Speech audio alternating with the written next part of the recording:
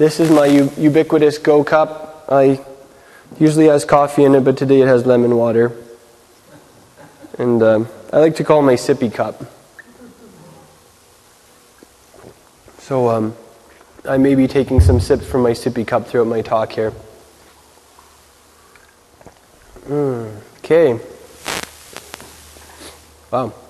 We have a double portion this week. It's the Vayelech and Nitzavim. And they're both short, and they're both packed with some really rich stuff. Actually, this Acts passage is really rich too. I want to start today by talking about revival. Because revival is something that believers' hearts cry out for. It's a big theme in prayer. Sometimes it almost becomes a buzzword. Sometimes the moment we see God beginning to do something, we say, revival, revival, right?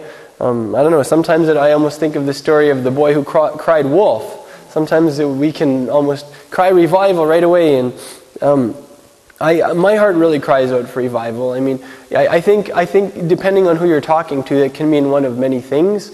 I appreciate there's a movement, they're like a revival movement based in Kansas City, and their idea of revival is basically when people meet Yeshua, when they meet Jesus, and their lives are changed to be like Him.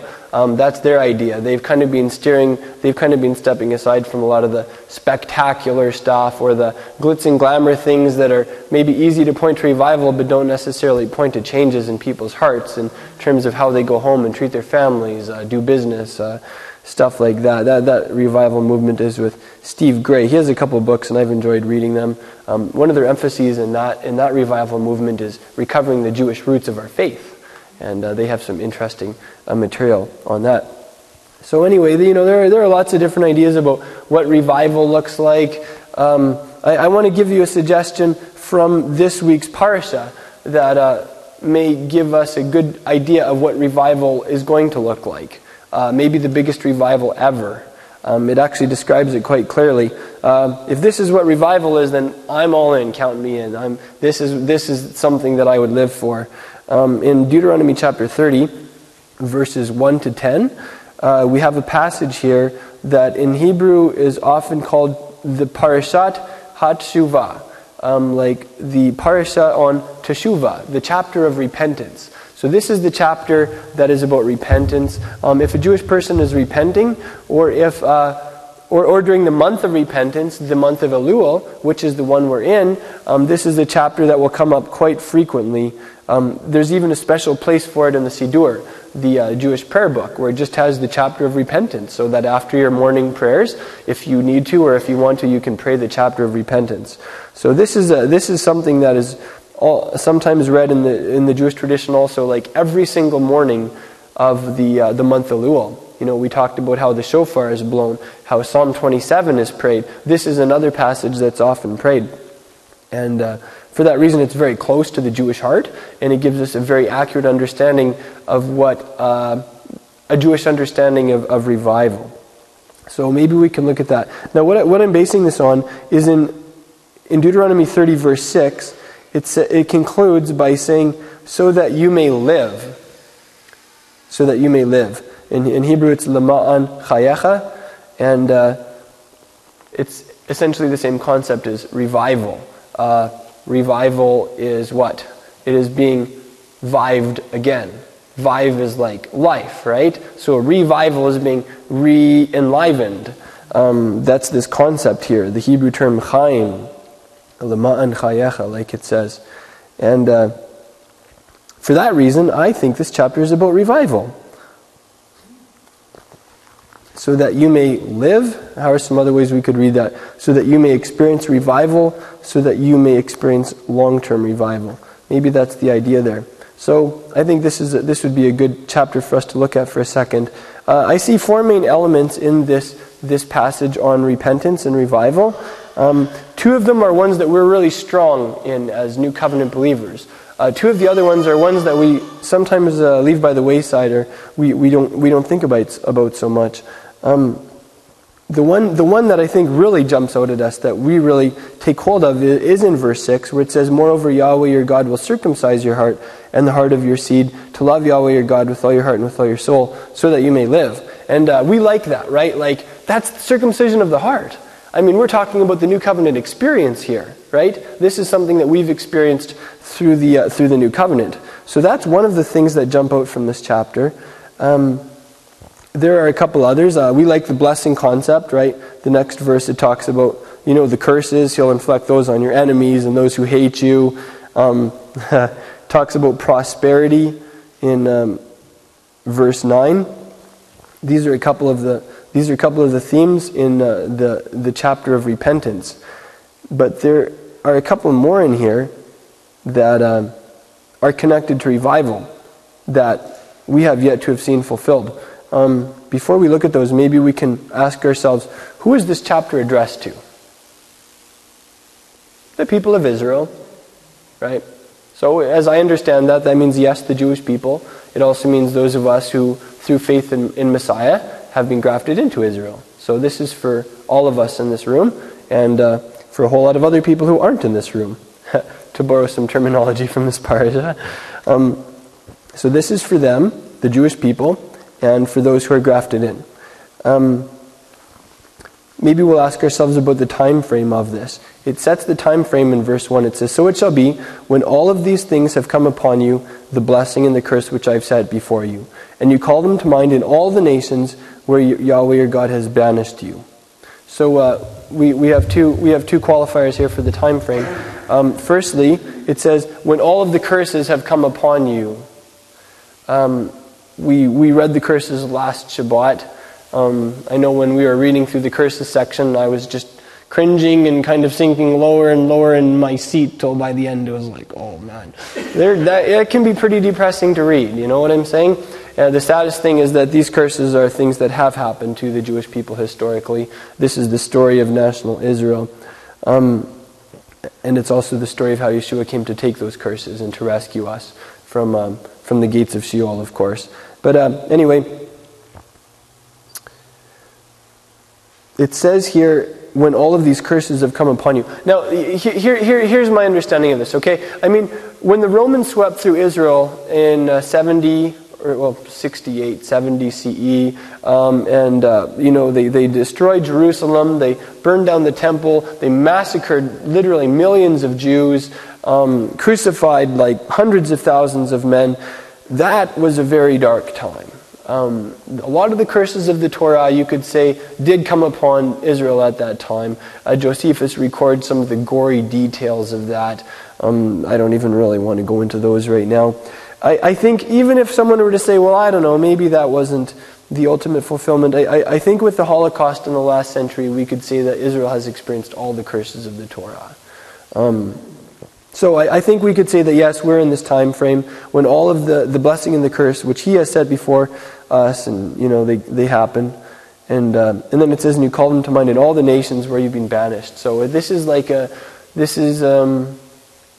in an exilic time frame. Like, it's when the people of Israel are in exile, right? Yes, the Jewish people have begun to return, but there is still a very strong exile presence.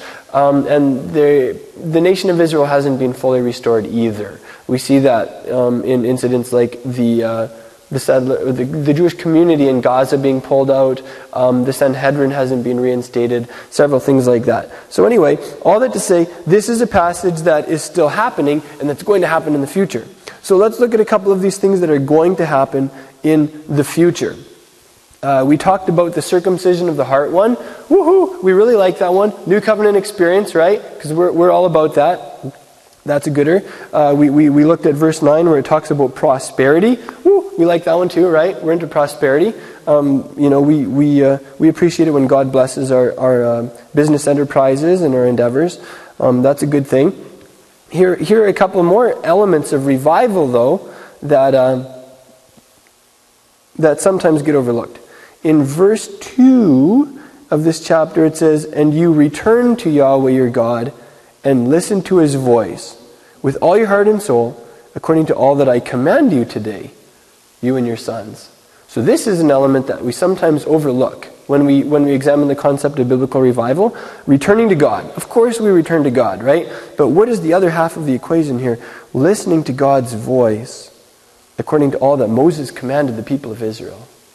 So we see that in biblical revival there's this place for returning to God and also for listening to what God commanded his people through Moses. That's part of the equation, right? It's not the whole equation, but that's part of it that we sometimes overlook or leave out. So that's why we're doing this mitzvot thing. We're studying God's commands. We're learning how they apply to our lives because it's part of biblical revival, and it's going to be part of the biblical revival that happens with national Israel too. Verses 3-5. This is pretty exciting. It goes on to say, "Then Yahweh your God will restore you from captivity and have compassion on you, and will gather you again from all the peoples where Yahweh your God has scattered you." So what's this other element? This other element of him bringing his people back to the land of Israel. This is part of biblical revival. This is a movement that started in the 1870s or 80s with the Zionist movement. This is part of revival. I believe that there's this distinct correlation too between the Jewish and the Christian world. When the Jewish people wake up to their identity, when they return to the land, when they embrace the covenant, it is going to have massive effect on the Christian world. It will bring revival to the Christian world also. We see that over and over again. There's this correlation between, let's just say, Israel and the church. I'm hesitant to use those terms, but for instance, when Israel took the city of Jerusalem in 1967 and regained sovereignty over that city, it was like boom, there was like a fire that broke out in the body of Messiah. And the Jesus People movement is an example. It's not a coincidence that these things happen at the same time. I think that's going to happen to even greater degrees in the future. Yeah. So there are two places in this repentance chapter where it talks about doing something with all your heart and with all your soul. Now, do we really use that term too often today? Maybe if you're feeling really romantic and you're really trying to express romantic love to someone, maybe you'll use terms like that. But they're really dramatic terms. Do you know what I'm saying? With all my heart and with all my soul. I'm going to give you a suggestion here to try and get the equivalent of what this is saying in English. Read this as for real. Okay? Where it says that you do something with all your heart and soul, read it as you're doing it for real. And if you read it like that, you may kind of catch more of the smash of it. For instance, in verse 2 it says, "You return to Yahweh your God and listen to him with all your heart and soul." Read this as, "You return to Yahweh your God and you listen to him for real." Does that make sense? That definitely fits the nuance of the passage. Going on in verse 10, it says, "If you listen to the voice of Yahweh your God to keep his commandments," and then it finishes here, "if you turn to Yahweh your God with all your heart and soul." So again, if you turn to him for real. There's sometimes when we just go through the motions, we kind of do things, and I do this, Sometimes I want it so bad, I try and just act accordingly, but the real thing isn't there, So it's saying he's going to do this in our lives for real. And that really excites me. So maybe I can just recap here a couple of these themes from this chapter of repentance. Firstly, it happens in the time frame after the people of Israel have experienced the curses of the Torah. So we could say post-Holocaust. It happens when the people of Israel are in exile, which is Second Temple era. There are several things that happen in conjunction with this revival, this biblical revival of Israel, which includes the body of Messiah. Turning to God and factoring in his commandments, as Moses commanded. Returning to the land of Israel. Circumcision of the heart, which is a new covenant experience. Him removing the curses and placing them on the enemies. Him prospering his people. Yeah. So wow, talk about a prophetic chapter, hey? Now there's a reason that I think this hasn't all happened yet. In Romans chapter 9, Paul talks about revival too. He talks about this enigma. Why didn't the Jewish majority receive Yeshua as the Messiah, if indeed he was the Messiah? Why are all these Gentiles coming into the faith when this is supposedly a Jewish thing? There were a lot of questions that were bouncing around in the early believers' conversations. And Paul talks about life from the dead in Romans chapter 9.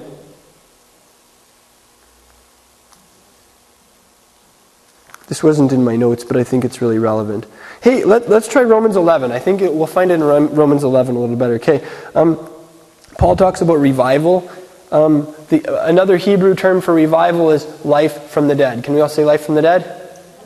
Okay, that means like massive, sustained revival. Okay, when life from the dead comes to the body of Messiah, that is massive, sustained revival. And Paul gives a time frame for this. He gives a key.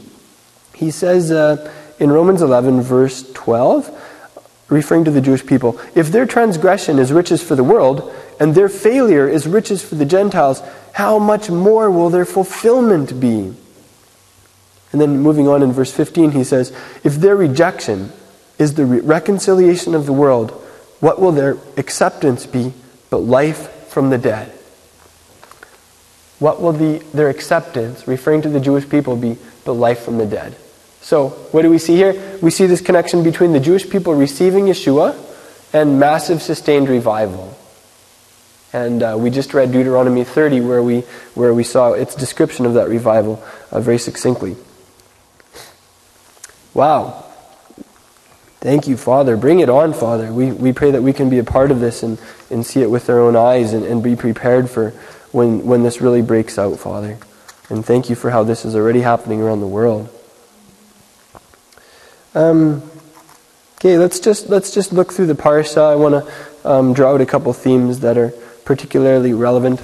There's this theme of community that pops up over and over again in these parshas, and I wanted to touch on that for a moment. Open cup. There, that will help. Okay, in chapter 29, verses 10 to 13, this is the beginning of the parsha. Moses saying, you all stand here before Yahweh your God, and so that you may enter into a covenant with him, so that he can make you his people, and he's going to be your God. To paraphrase what he's saying. And I really like how it begins here. At the end of verse 10, he lists these different social categories, and then he says, all the men of Israel. And in Hebrew, it literally says, Kol Ish Yisrael, like all the man of Israel. Can we? Let's learn that together. Kol is all, Ish is man, Ish, and Israel is Israel. So Kol Ish Yisrael is all the man of Israel, and this is the term used for the people of Israel entering into the covenant.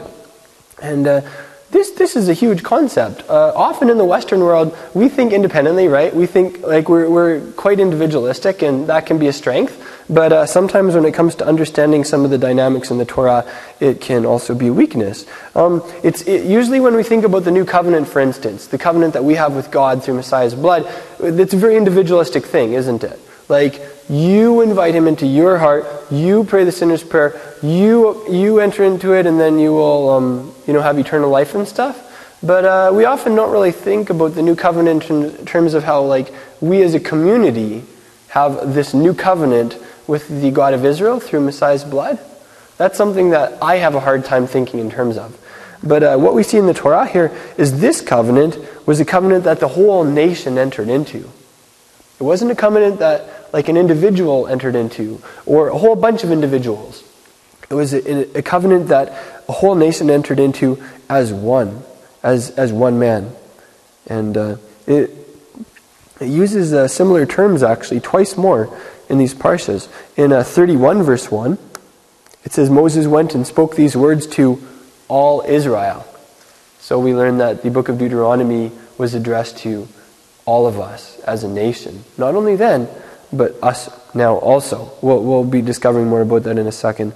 Also in 31 verse 11, it says, when all Israel comes to appear before Yahweh your God, at the place which you'll choose, referring to like Sukkot when you go up to Jerusalem, and then the Torah is read on the 7th year. So again, it's this concept of not just a bunch of individuals going up to Jerusalem, but all Israel going up to Jerusalem. The Torah term here is more like I said, Kol Yisrael. The popular Hebrew term today is Kalal Yisrael. Can we say Kalal Yisrael? I want to teach you this because it's a very common word in Judaism and it's very meaningful. I'll read you Wikipedia's definition of Kalal Yisrael. It explains literally all of Israel. Kalal Yisrael is an expression that is often used among Jews of different movements, streams, and ethnic backgrounds to describe a sense of shared community and destiny among all Jews, religious and non-religious, in Israel or in the diaspora. Okay, so this is talking here about Jewish people referring to the Jewish people. But I'm going to read this again and think about this not just in terms of Jewish people, but in terms of believers, members of the body of Messiah. Could this term Kalal Yisrael refer to that also? So I'll read this again for you. Kalal Yisrael, literally all of Israel, is an expression that is often used among Jews of different movements, streams, and ethnic backgrounds to describe a sense of shared community and destiny among all Jews, religious and non-religious, in Israel or in the diaspora. Wow. Like, when we begin thinking in these terms, we get such a massive vision of the body of Messiah and what the God of Israel is doing with his people around the world. Even here in Prince Albert, hey? It's all of a sudden like, I don't just think in terms of my denominational box or my little group and how and whatever, the little things that maybe define us. I think in bigger terms. I think in terms of Kalal Yisrael. I think in terms of the whole body of Messiah. And that's exciting that worldview is in the Torah. That understanding is in the Torah. Along those lines, in Deuteronomy 29, verse 14, Moses says, this is rather enigmatic if you ask me. We'll have to try and figure this one out together. He says, Not with you alone am I making this covenant and this oath, but both with those who stand here with us today in the presence of Yahweh our God, and with those who aren't with us here today. So, we're making this covenant with those of us who are here today and those who aren't here with us today. The question is, who are the people who weren't there with him today? Any ideas? Their descendants. Mm-hmm. And what? Believers. Mm-hmm. Well, I think that's probably, you hit both of the nails on the heads right there. Yeah, it's talking about the descendants, the physical descendants of Israel, and I think it could also be talking about those who are grafted in through faith in Messiah. That means the Torah is about you too. It means it's part of your heritage. So maybe we could do a little tiny skit to help us illustrate this idea. I don't have this planned, so we're just going to do this because I just got the idea. I love skits. It really helps me figure stuff out. Okay, so let's say that I need like 2 people to come and stand right here. Wayne and Sharon, you can be the people who are standing right there. Okay, so let's say that you are like the people of Israel who Moses is addressing in this passage. You're the ones who are entering into the covenant. You're the generation that survived the 40 years in the wilderness and probably the severe boredom that you experienced then. And anyway, here you are on the threshold of Israel, and Moses is talking to you, and he's saying, okay, so those of you who are here, you are coming into the covenant. And those of you who aren't here, so we need a couple people who aren't here to come up. We need a couple more volunteers. Huh? Here, you two come over here, but you need to, quote, aren't here. So you come over here. Siri, you come up too. This will be perfect. Okay, so you people aren't here, okay? So you stand behind me, okay? Okay, Dee's not here either. What? I have to admit, I don't feel like I'm all here today either. So, okay, so you're the people who aren't here, okay? So this is just a picture. So here's Moshe, like, talking to the people of Israel who are here, and he's also referring to the people who aren't here. Namely, like the little descendants, and the people who have been grafted in through faith, right? And like all of us together are entering into this covenant. And there's one more really cool thing about this that I want to illustrate. And I even have some cool papers here. You guys have to stay there for 1 sec. This is going to be like one of those really cool, deeper teachings. Oh shoot, I just bumped the camera, I think. There, let's try that. Okay, so here we have a paper. These are 2 Hebrew letters. Can you see what they are? Mm-hmm. Someone read them for me. Aleph. And Tav, that's correct. Now, Yeshua said in the book of Revelation, he's the Alpha and the Omega, right? Mm-hmm. Which is the first and last letters of the Greek alphabet. However, I think there's a good chance that Yeshua talked Hebrew to Yochanan, because Yochanan spoke Hebrew. If that's true, then what did Yeshua say he was in Hebrew? That's right. He said he's the Aleph and the Tav. Now the cool thing about that is there is a 2-letter word in the Hebrew Bible that is spelled Aleph and Tav. And it comes up in really interesting places. And it's not translated because it doesn't have a grammatical equivalent in English. So anyway, this word comes up a couple times in this passage. So here, I'll give you guys each one. You can hold this up, kind of hold it over yourselves or something. All right. So this, whenever I see the Hebrew term Aleph and Tav, which is pronounced et in the Torah, I mean, yes, it does serve a grammatical function, but I also stop and I ask myself, could this be communicating something about Mashiach? Because Yeshua said, I'm the Aleph and the Tav. So, the interesting thing about this passage is, in Hebrew, Moses said, this covenant is with those who are here, but in Hebrew it says, this covenant is with et, who are here. And then he goes on to say, and this covenant is with et, those who aren't here. So this covenant is with the Aleph and Tav and those who are here, and this covenant is with the Aleph and Tav and those who aren't here. So what I get out of that is it's saying that Yeshua as the mediator between heaven and earth, between the people of Israel and the God of Israel, he was there at that covenant made in the book of Deuteronomy. So the people of Israel who were there, they entered into covenant through Messiah. It's not like Messiah wasn't part of that equation, right?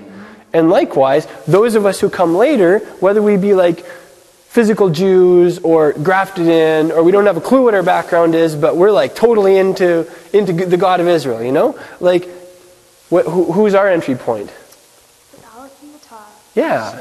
Yeshua, who said he's the et, the Aleph and the Tav. So it's like this really cool, deep teaching that I know the early believers understood, but that we don't get because we read our English Bibles and we don't have this cool little word in them, right? So, yeah. Good job on the skit, you guys. Woohoo! Yeah. We'll have our two audience members give them a good round of applause. That was pretty good. We had like how much audience involved in that skit? Out of like 1, 2, 3, 4, 5, 6, 7, 8, 9. Out of like 9 of us, we had 7 of us in the skit. That's pretty good. Right on. Yeah, so hopefully that gives us an understanding of that concept. Sin and idolatry. There's sin in our culture. There's idolatry in the Western world. But did you ever notice that it's usually packaged really well? Like, really. Sin is usually pretty glitzy. Idolatry, like, you're talking some pretty glamorous stuff here. Often it's really highly valued in our culture, and then you start reading the Word and you're like, oh, wait a minute. Maybe that isn't something that God values the same way. And there's an interesting passage in here where Moses uses a Hebrew term that's a little less than polite in reference to idolatry, and I wanted to share that with you. In Deuteronomy chapter 29, verse 17, he says, moreover, you've seen their abominations and their idols of wood, stone, silver, and gold, which they had with them. He's talking about when Israel was going through those nations on their way to the land of Israel, and they saw these different idols, and it was the same back then. I mean, idolatry was a little more clear-cut back then. You had a literal idol in a temple, and you would go and you'd bow down to the thing, and you would do certain rites. But man, they were pretty impressive back then too. I mean, you're talking about gold-plated, like really shiny and attractive, super expensive. And then, of course, like they would really soup up the religious observances around these things. And they were pretty attractive, just like idolatry is today. But Moses calls them, he refers to these idols as two things. The first one is like the word for something that's disgusting, shikuts. Can we all say shikuts? It's the same thing that he said, like you're to regard unclean foods is like disgusting, is shikuts, right? And so that's the first thing he calls idols. And then the next thing he calls them is Giluol. Can everybody say Giluol? Yeah, Giluol. So it's like in Hebrew says that like shikutzehem, they're shikutzes, and gilulehem, like they're giluos. And the first word is like something really disgusting. The second word is like what goes into your toilet. Okay, so that was like Moses' evaluation of like these idols that the nations valued so highly. And man, you know what? That was something that really was hitting me this last week at camp. Like the enemy of our souls, the one who comes to just tear families apart and destroy lives and break hearts and just like trash the planet and deface the image of God in humanity. Like the enemy, Satan, he's so ugly. Like he's so disgusting. He stinks so badly. Like if you're in the same room with him, you'd throw up. Like you know what I'm saying? Like and yet he's somehow able to come across as so attractive sometimes and so smooth and so appealing and so whatever. It's like gets these like cool temptations and gets them really nicely packaged and really throws them all over in our faces through the media and through our culture. And times like that, it's helpful to just stop and remember what the Torah has to say about idolatry. The bottom line is it is disgusting in the end. We're going to realize how disgusting it is. And it's tantamount to the stuff that goes down the toilet. Actually, there's a term that Paul uses that's like an equivalent term here in Philippians chapter 3. And maybe this is the other half of the equation. This is like the bigger picture. Paul is listing all of his credentials. Like he was like the quintessential Hebrew speaker, right? He had memorized the whole Torah. He could quote the thing like boom, boom. He was like more observant than anybody else. He probably all of these things. He even knew what tribe he was from. But I guess that didn't do it for Paul. Yeah. So after he lists all these things, then he says, whatever things were gained to me, these things I have counted as loss for the sake of Messiah. More than that, I count all things to be loss in view of the surpassing value of knowing Messiah, Yeshua, my Master, Christ Jesus, my Lord, for whom I have suffered the loss of all things and count them but rubbish, so that I may gain Messiah. And this term is, again, it's politely translated as rubbish, but it's the same word for what goes into the latrine. All right? So he's saying like all this stuff that I could say, yeah, this is profitable to me, or I have received gain through this, or this really makes me a cool guy, or gives me some credentials or whatever. He's like, it's all garbage. Compared to knowing Yeshua, all I want is to know Yeshua. And that challenges me. One thing that it tells me is like all of the stuff that we could take some pride in or boast in a little bit or say, I'm doing this and most people aren't doing this, or I believe this and most people just haven't realized this yet. It's like all of that stuff, if it takes us away from knowing Yeshua, like in a humble and intimate way, maybe it's disgusting. Maybe it's tantamount to idolatry, Maybe this is the connection between a couple of these terms. Yeah. Man, there's so much rich stuff in this parsha. I'll give you a couple little insights here. In 29:13 of Deuteronomy, where it talks about them entering into the covenant, it says in verse 12 that you may enter into the covenant with Yahweh your God and into his oath which Yahweh your God is making with you today, in order that he may establish you today as his people. and that he may be your God. The Hebrew term there for establish, when I think of establish, like if I were to do a motion with my hand, I would do something like this, like establish you as his people. I don't know, what would you do? As like a hand gesture or something. Maybe something like that. But the Hebrew term is the word for raise or resurrect. And that brings it to life. This whole covenant thing, becoming his people through the covenant, it's like he used the term for resurrection there in Hebrew. It's like calm. Can everybody say calm? Yeah. And so you could read that like, in order that he may resurrect you today as his people and that he may be your God. So remember how we were talking about those who are here and those who aren't here, and how they both come into the covenant through Messiah, who is the Aleph and Tav? Well, hey, when did that become real? When did that become actualized? I suggest to you it was when Yeshua was raised from the dead. That was a pivotal historical event in the covenantal history of the people of God. There was something about Yeshua's resurrection that made good on all the previous covenants, ratified them, and made them real, renewed them in the great new covenant. I feel like it's too big a thing for me to be able to even wrap my mind around. I can sense it there, Interestingly enough, some of this terminology is used in conjunction with Yeshua being raised from the dead. In Yochanan, in John chapter 20, verse 17, Yeshua is raised from the dead, and he has an encounter with Miriam, and she realizes who he is. She says Rabboni to him, which means teacher. And then in Yochanan chapter 20, verse 17, it says, Yeshua said to her, "Stop clinging for me, for I haven't yet ascended to the Father, but go to my brothers and say to them, I am ascending to my Father and your Father, to my God and your God." So can you hear the covenant term there? My God and your God. When did he most truly and fully become the God of Yeshua's disciples? Yeah, in conjunction with the resurrection. And that's true in our lives too. I mean, of course he's always our God, right? But I don't know, have you ever had times when he didn't really feel like your God?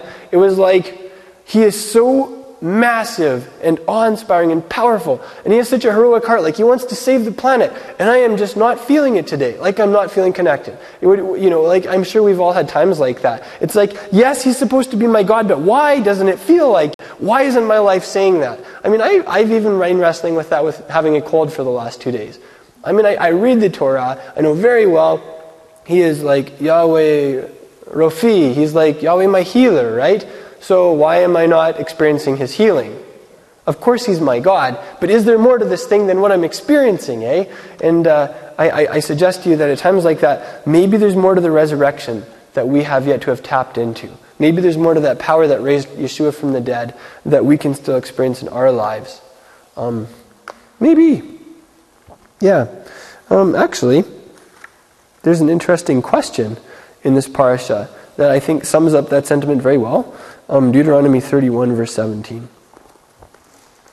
Deuteronomy 31, 17.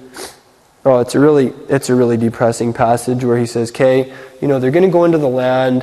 They're going to play fast and loose with me, and they are going to leave me."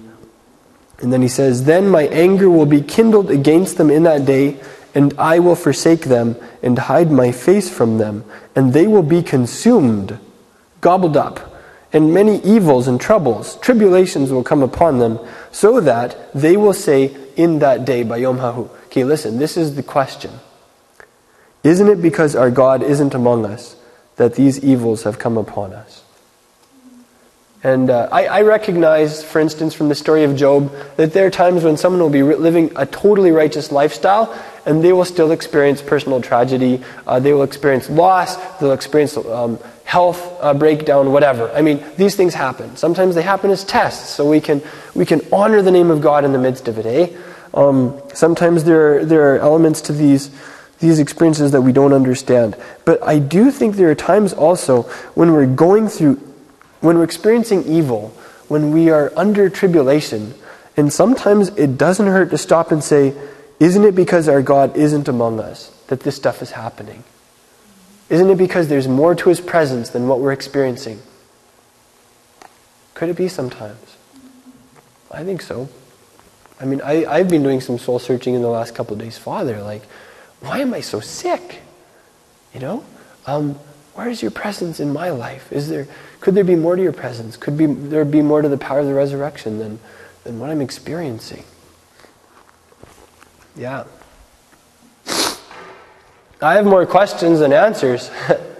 Oh man, I really appreciate this Shabbat. It just feels like this is a really real Shabbat. Like, you know what I mean? Yeah. Anyway, that feels good. There's another element to this also. By the way, I wish you could see my notes here. I am bouncing all over the place in my notes. I'm just trying to there's some things that are just really connecting, so I'm just kind of going with them, hey? There's another element to this in Deuteronomy 29:29. Deuteronomy 29:29 says, "The secret things belong to Yahweh our God, but the things revealed belong to us and to our sons forever, that we may observe all the words of this Torah."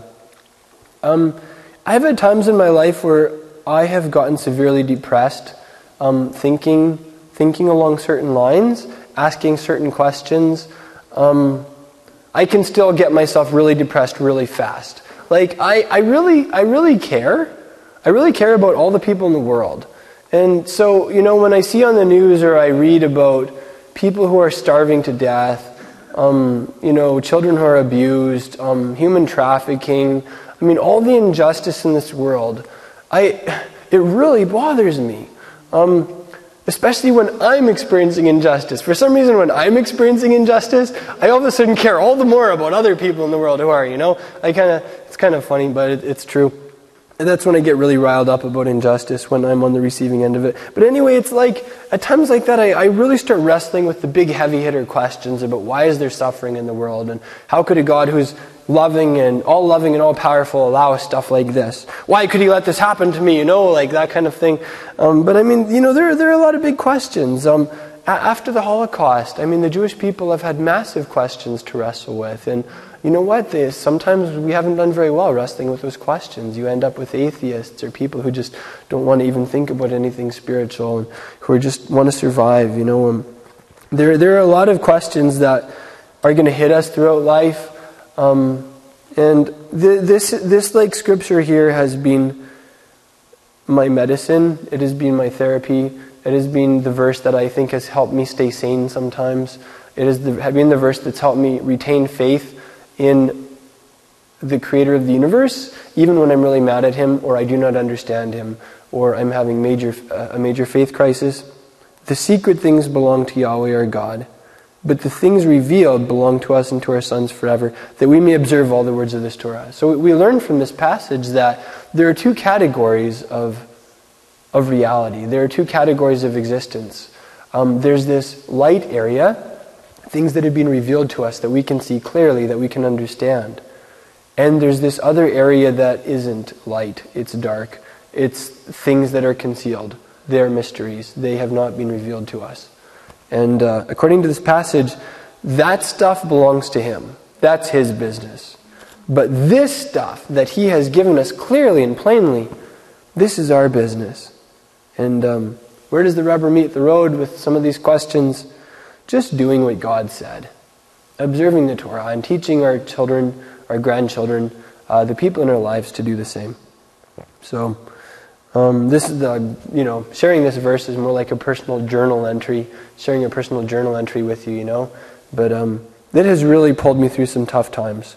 Just remembering there are areas of mystery, and ultimately they're not my business, and I can just let those go to God and just trust that He's taking care of the stuff that I do not understand.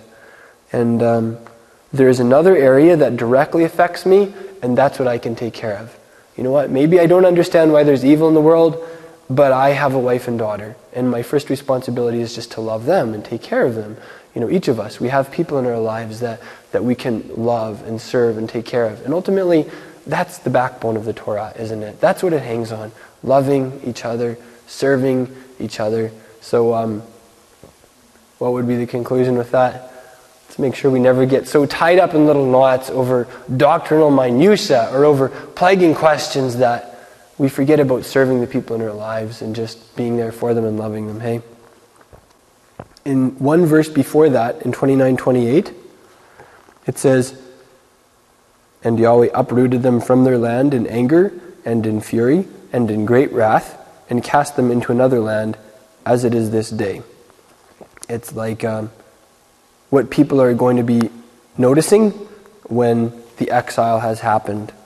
And people like Mark Twain go to visit the land of Israel in the 1800s. Did any of you ever read his travel account, his visit to Israel in the 1800s? You read a part of it? Yeah.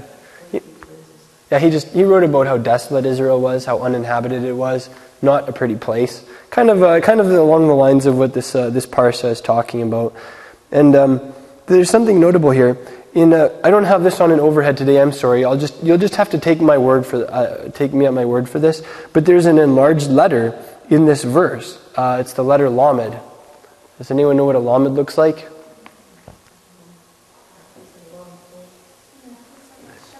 Here, Genevieve, come and show us. Come and draw a big Lamed in the air for us. No, come up here. I have to draw like at least 5 feet tall. Huge. I'll draw it my way or so we can see it. Okay. For your way, do it. Wow, that was a good Lamed. Good job. Yay. So anyway, there's an enlarged Lamed. In the word for cast them out, vayash lichem. Now the question is, what does Lamed symbolize? What is it a picture of? What is the deeper teaching here?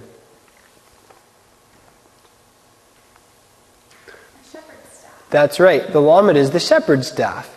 It's also like an ox goad. It's the root for the Hebrew term for a disciple. What's the Hebrew word for a disciple? Well, that's an apostle. Shaliach is an apostle. But that was the word that that root is the one that we're talking about right here. The Lamed is in that term Shaliach. But what's the word for disciple? Talmid, that's correct. Talmid. Okay, so we're going to draw all this together here, this idea. This is what I understand it saying. Like when he casts his people Israel into the nations, when he throws them all over the planet, exiled from the land, he's saying, even at that time, I will shepherd you. My shepherd staff will be with you. I will be guiding my people, even as they wander through the nations. That is one understanding that you could get from that. And when you read even about the history of the northern tribes and how they were exiled, and certain segments of them ended up, even today they're discovering segments of them in China and in India and in other countries. You see, wow, he really was with them. He really did guide them for centuries and centuries. His shepherd staff was with them. And there's another on the other level, like the Lamed equals disciples of Yeshua, right?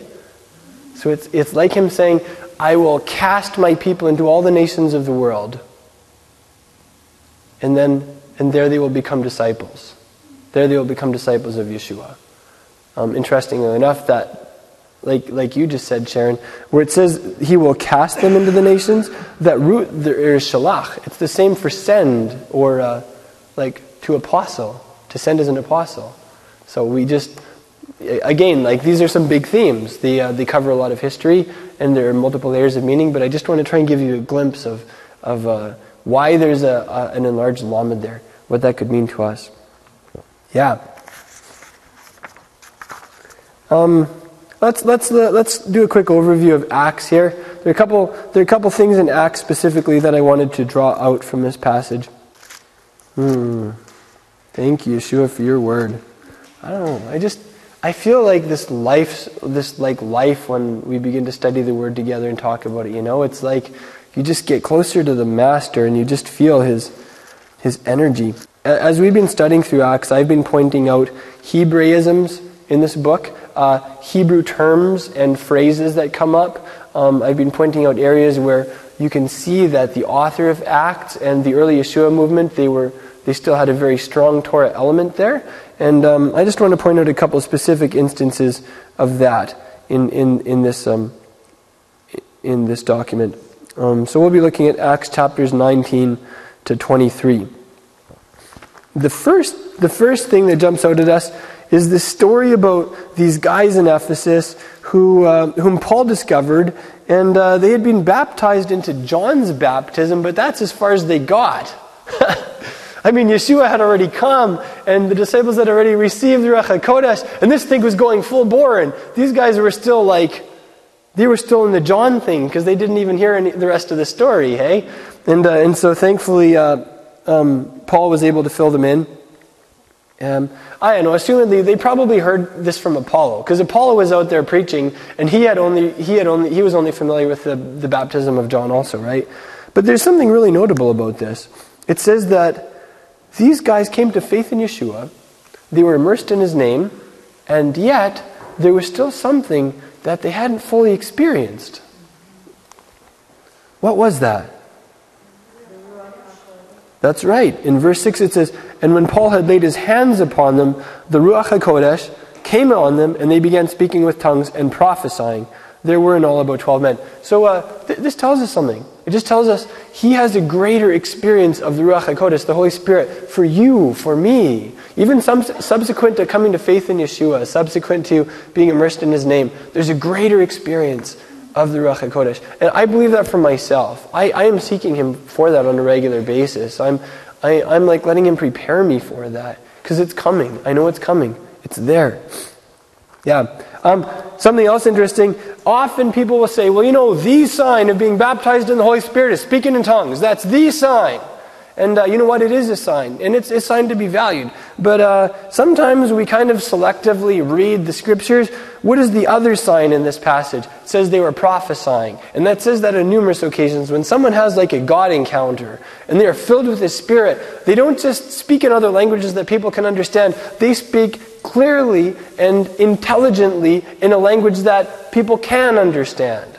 They communicate the Word of God powerfully, boldly, clearly. And for that reason, I think Paul said in Corinthians, out of all the gifts, you should really want to prophesy. Like, you should really be praying for that one. And that's something that I pray for on a regular basis. That's something I pray for all of us, that He would give us that gift. So, hey guys, Shabbat Shalom. Yeah. So that's something that jumps out. 19 verse 8. This is interesting. Shaul is in the synagogue for 3 months. And he's reasoning with people about the kingdom of God. Now, I'm reading through the Ante-Nicene Church Fathers. That's like all of the early Christian writers from, from the Book of Revelation to the Council of Nicaea in Constantine's time, early 300s. I'm reading through Ignatius right now, and something like Ignatius was about a century after Yeshua's ascension, and he's saying some stuff that I have some problems with. That is like viciously anti-Semitic. Things like, where there's Christianity, there can be no Judaism. Like, what? This is Ignatius. This is one of the church fathers. And I'm not going to react right now. I'm not going to go. All I can say is, like, this guy was involved in some polemics, I think. He obviously saw Christianity and Judaism as antithetical to each other. Whatever. All I can say is, it's interesting that Paul was in the synagogue for 3 months, and he wasn't telling these people about Christianity and reasoning with them about a new Gentile religion. He was reasoning with them about the kingdom of God. My conclusion from this passage alone would be that the kingdom of God doesn't make someone less Jewish if they're Jewish. Maybe it just empowers their Jewishness. Maybe it enables them to go out and bring the message of the God of Israel that is communicated in the Tanakh to the nations of the world. Help them to kick the idolatry habit and get on track with the Almighty. You know what I'm saying? Maybe that's what the kingdom of God is about. Maybe it's not about a new religion that hates Judaism and wants to see Judaism destroyed. Actually, we're going to see a verse about that a little later. Here's an interesting passage. We see that Yeshua, in terms of his the way that he trained leaders, is he brought them close to himself and they lived with him for several years. There's a good chance that that's what Paul did also. In Acts chapter 20, verse 4, it has this long list of men who accompanied Paul from quite a few of the cities where he started congregations. I'll just read you this list of names. It says, and he was accompanied by Sopater of Berea, the son of Pyrrhus, and by Aristarchus and Secundus of the Thessalonians, and Gaius of Derbe, and Timothy, and Tychicus and Trophimus of Asia. When you study and you look at the men who were connected with Paul from these congregations that he started, there was something like 9 or 10 of them. So all that to say that it didn't end with Yeshua. There was specific leadership training that was happening in the early Messianic community, and part of our quest as a community is to figure out what that is today. And let Yeshua lead us in developing that. In 20 verse 6, okay, here I want to ask you guys something. The biblical festivals, do you find that as you do them, they kind of became a frame of reference for you? Like they're big events on your calendar. You kind of think of like in terms of before Passover and after Passover, before the high holidays and after them, things like that. We do. I highly suspect that Luke and the early Yeshua movement did the same. That pops up several times in this passage. 20 verse 6, he references unleavened bread, matzot. He says, we sailed from Philippi after the days of unleavened bread. We can infer from this that these guys were busy eating matzah in Philippi for those 7 days. And they waited till they were done their matzah feast before they continued with their journey. So, what's another example of this? 20 verse 16 says, for Paul had decided to sail past Ephesus so that he wouldn't have to spend time in Asia, for he was hurrying to be in Jerusalem, if possible, on the day of Pentecost. That is the Festival of Weeks, Shavuot. Why was Paul hurrying to be in Jerusalem for Shavuot? It's really simple. Because God said to. God said, 3 times a year, all your males shall appear before the Master Yahweh at the place where he'll choose. That place was Jerusalem. It's really simple. But I don't know, I know growing up, these passages went right over my head. I never thought about this stuff. I think these passages go over the heads of most people in the body of Messiah today. We just often will write off the biblical festivals as irrelevant, done away with, old covenant for the Jews, too controversial, whatever. But you know what? This is stuff that Paul and Luke and the early believers did. This was a normal part of their lives. Who here has read The Normal Christian Life by Watchman Nee? Or heard of it? It's a pretty famous book. I read it when I was a teenager. It's about the inner experience of the Christian, right? The normal Christian life.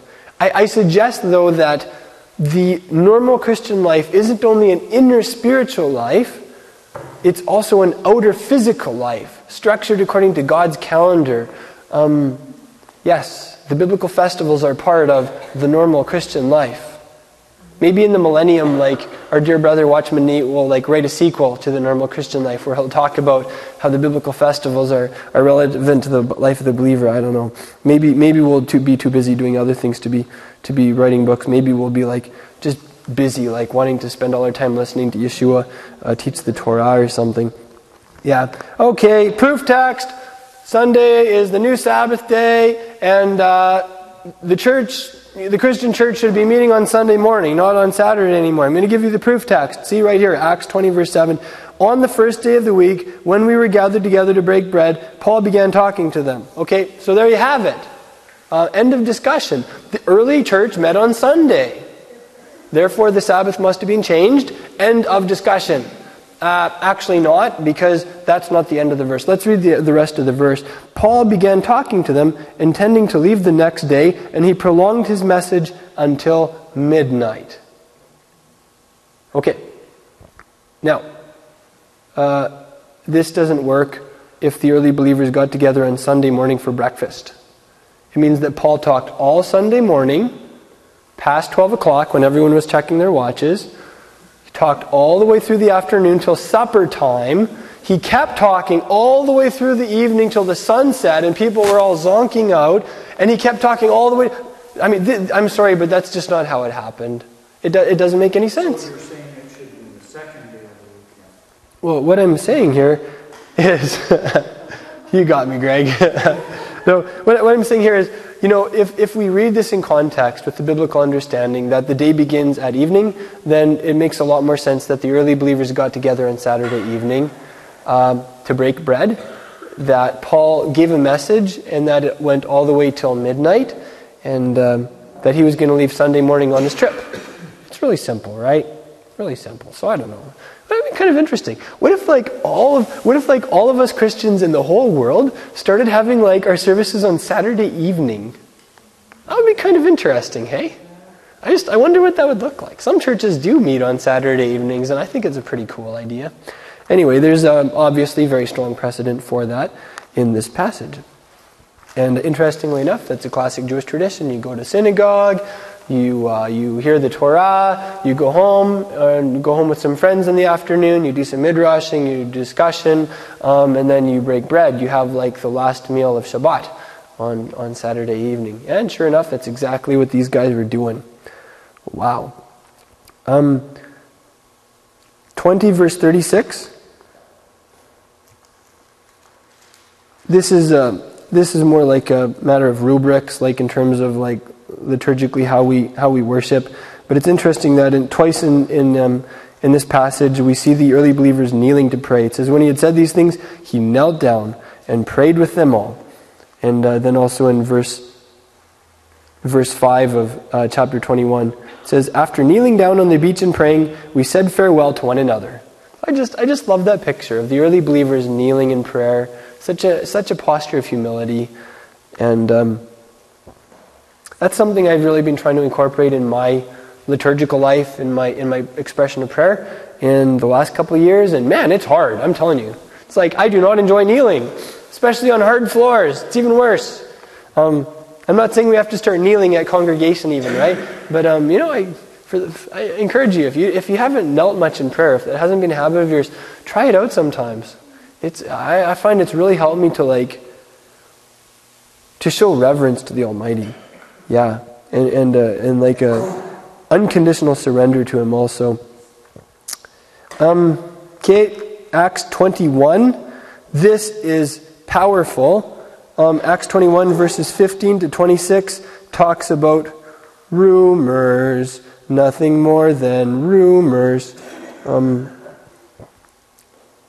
Verse 21, it says, this is Yaakov and the elders of the Jerusalem congregation talking to Paul. And he's saying look at all these tens of thousands of Jewish believers. They are all passionate for the Torah. And apparently it sounded like that was a good thing. Then they go on to saying, and they've been told about you that you're teaching all the Jews who are among the Gentiles to forsake Moshe, telling them not to circumcise their children, nor to walk according to the customs. And most people leave it right there and say, see? There you go. That was Paul. Paul was teaching the Jewish people to forsake Moses, don't circumcise your children, all that's done away with. Don't bother with Jewish tradition anymore. See? It says it right there. But then we don't read the rest of the passage, where we discover that they're saying in verse 23, yeah. Okay, no, in verse 24. So they say do the Nazirite vow thing, help these guys with their Nazirite vow thing, which interestingly enough involves animal offerings. It also involves the purification ritual involving the ashes of the red heifer. Get publicly involved with this. Why? So that all will know that there's nothing to the things which they have been told about you, but that you also walk orderly, keeping the law. So the common testimony from the early Jerusalem congregation was that Paul was a man who lived a kosher life. He walked orderly. He was Torah observant. He kept the law. It's so in your face. And we cannot understand the Pauline epistles, Paul's letters, unless we read this verse and understand it. Paul was Torah observant. Unless we read Paul's letters as coming from a Torah observant Jewish apostle, we are in danger of misinterpreting them. Yeah. So anyway, a couple more interesting things. 21 verse 37, Paul is rescued from a murder attempt in the temple courts, and he leans over to it's in 21 verse 37 here. He leans over to the commander, the Roman commander. It says, as Paul was about to be brought into the barracks, he said to the commander, may I say something to you? And I love the commander's response. This is so fresh. Do you know Greek? It's interesting on a linguistic level that this commander was surprised that a traditional Jew knew Greek. That someone in the temple precincts knew Greek. Yeah. Sometimes people say, well, by the Second Temple era, by Paul's time, Greek was the big pop language. Everybody spoke it. There is some very strong evidence, and I'm going to be going into detail on this, not right now, but in my Hebrew course that we'll be publishing under the Holy Language banner, that Hebrew was a living language, and it was the primary language of the Jewish people in the Second Temple era. So anyway, just keep that in mind. You know Greek? That was a surprise for him. It goes on in 21 verse 40 and 22 verse 2 to say that Paul addressed the people there in the Hebrew language. The Hebrew language. Yeah. And when he did that, they got real quiet. 22 verse 3. There was a point in my life where I really felt challenged by God to be a Jew for His glory. Like to really embrace my identity 100% and to be proud of it and to live a Jewish lifestyle for the glory of Messiah.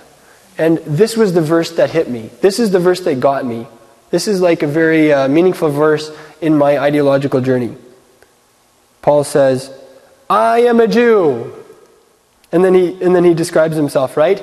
But just get this for a second. Paul, after coming to faith in Messiah, he was able to say loudly and proudly, I am a Jew. He didn't add any qualifiers. There was no ambivalence. He wasn't embarrassed, like Jewish believers often are today. He was just able to say, I am a Jew. And that's something that we support. When a Jewish person comes to Yeshua, be proud to say that you are a Jew. We support your Jewish identity. We want to strengthen your hands in that. Yeshua is going to make you more Jewish. He's going to make you a more dangerous Jew. In a good sense, eh? Yeah. Also in 23 verse 6, Paul was not only able to say that he continued to be a Jew, he was also able to say that he continued to be a Pharisee, the son of Pharisees, which means he was at least third generation. It's interesting that Paul didn't see his faith in Mashiach as even affecting his Phariseeism. Wow. Unless he was just lying through his teeth there. But I don't think Paul lied through his teeth. I think he was consistent. I think he told the truth. He was a man of integrity. 22 verse 16. I love this too. Paul's telling a story. Talks about Hananiah and Ananias when he goes to Brother Saul. And the scales are taken from his eyes. And listen to this. 22 verse 15. You will be a witness for him to all men of what you have seen and heard. And then how does he finish? Now why do you delay? Get up and be baptized and wash away your sins, calling on his name. So, when it comes to someone coming to faith in Yeshua, in the first century, it was like, what are you waiting for? Let's get you baptized, right? And sometimes today in the evangelical world, we're a little more lax about baptism. It's like, well, maybe after a couple of years, if you feel ready, then maybe you can consider getting. But in the first century, it was like, do you believe in Yeshua? If the answer is yes, what are you waiting for? Let's get you in the water, right? So that is something that we want to. That's an approach that we want to uphold in our congregation also. Thank you for joining us in this message. I pray that it's been an inspiration to you in your discipleship to Yeshua the Messiah. Crown of Messiah is a relatively small congregation with a massive mission. We're not just making disciples and teaching the Word of God here in our city. We're also doing that internationally through vehicles such as the internet. It is our joy to offer you these messages for free at absolutely no charge. At the same time, we do have ongoing overhead expenses. It costs us something to produce these teachings and get them out to you. And we would appreciate it if you would, in turn, support our work in a practical way. Help us cover some of our basic expenses. You can do that by going to our website, crownofmessiah.com, and going to the donate page. where you can make a one-time donation, or you can set up a monthly automated donation. I'm reminded of the words of Yeshua's apostle Paul in Galatians chapter 6. He said, "Let the one who is taught the word share everything good with his teacher." So if you're being taught the word by us, we would appreciate it if you would take the words of Yeshua's apostle seriously and make some type of return for the blessing that we are giving you for free. That way, we'll all be in it together, and we will be a team accomplishing the mission that Yeshua has given us. And you will go from only being a receiver to also being a giver. If you're like most people, finances are tight. We understand that. Finances are tight for us too.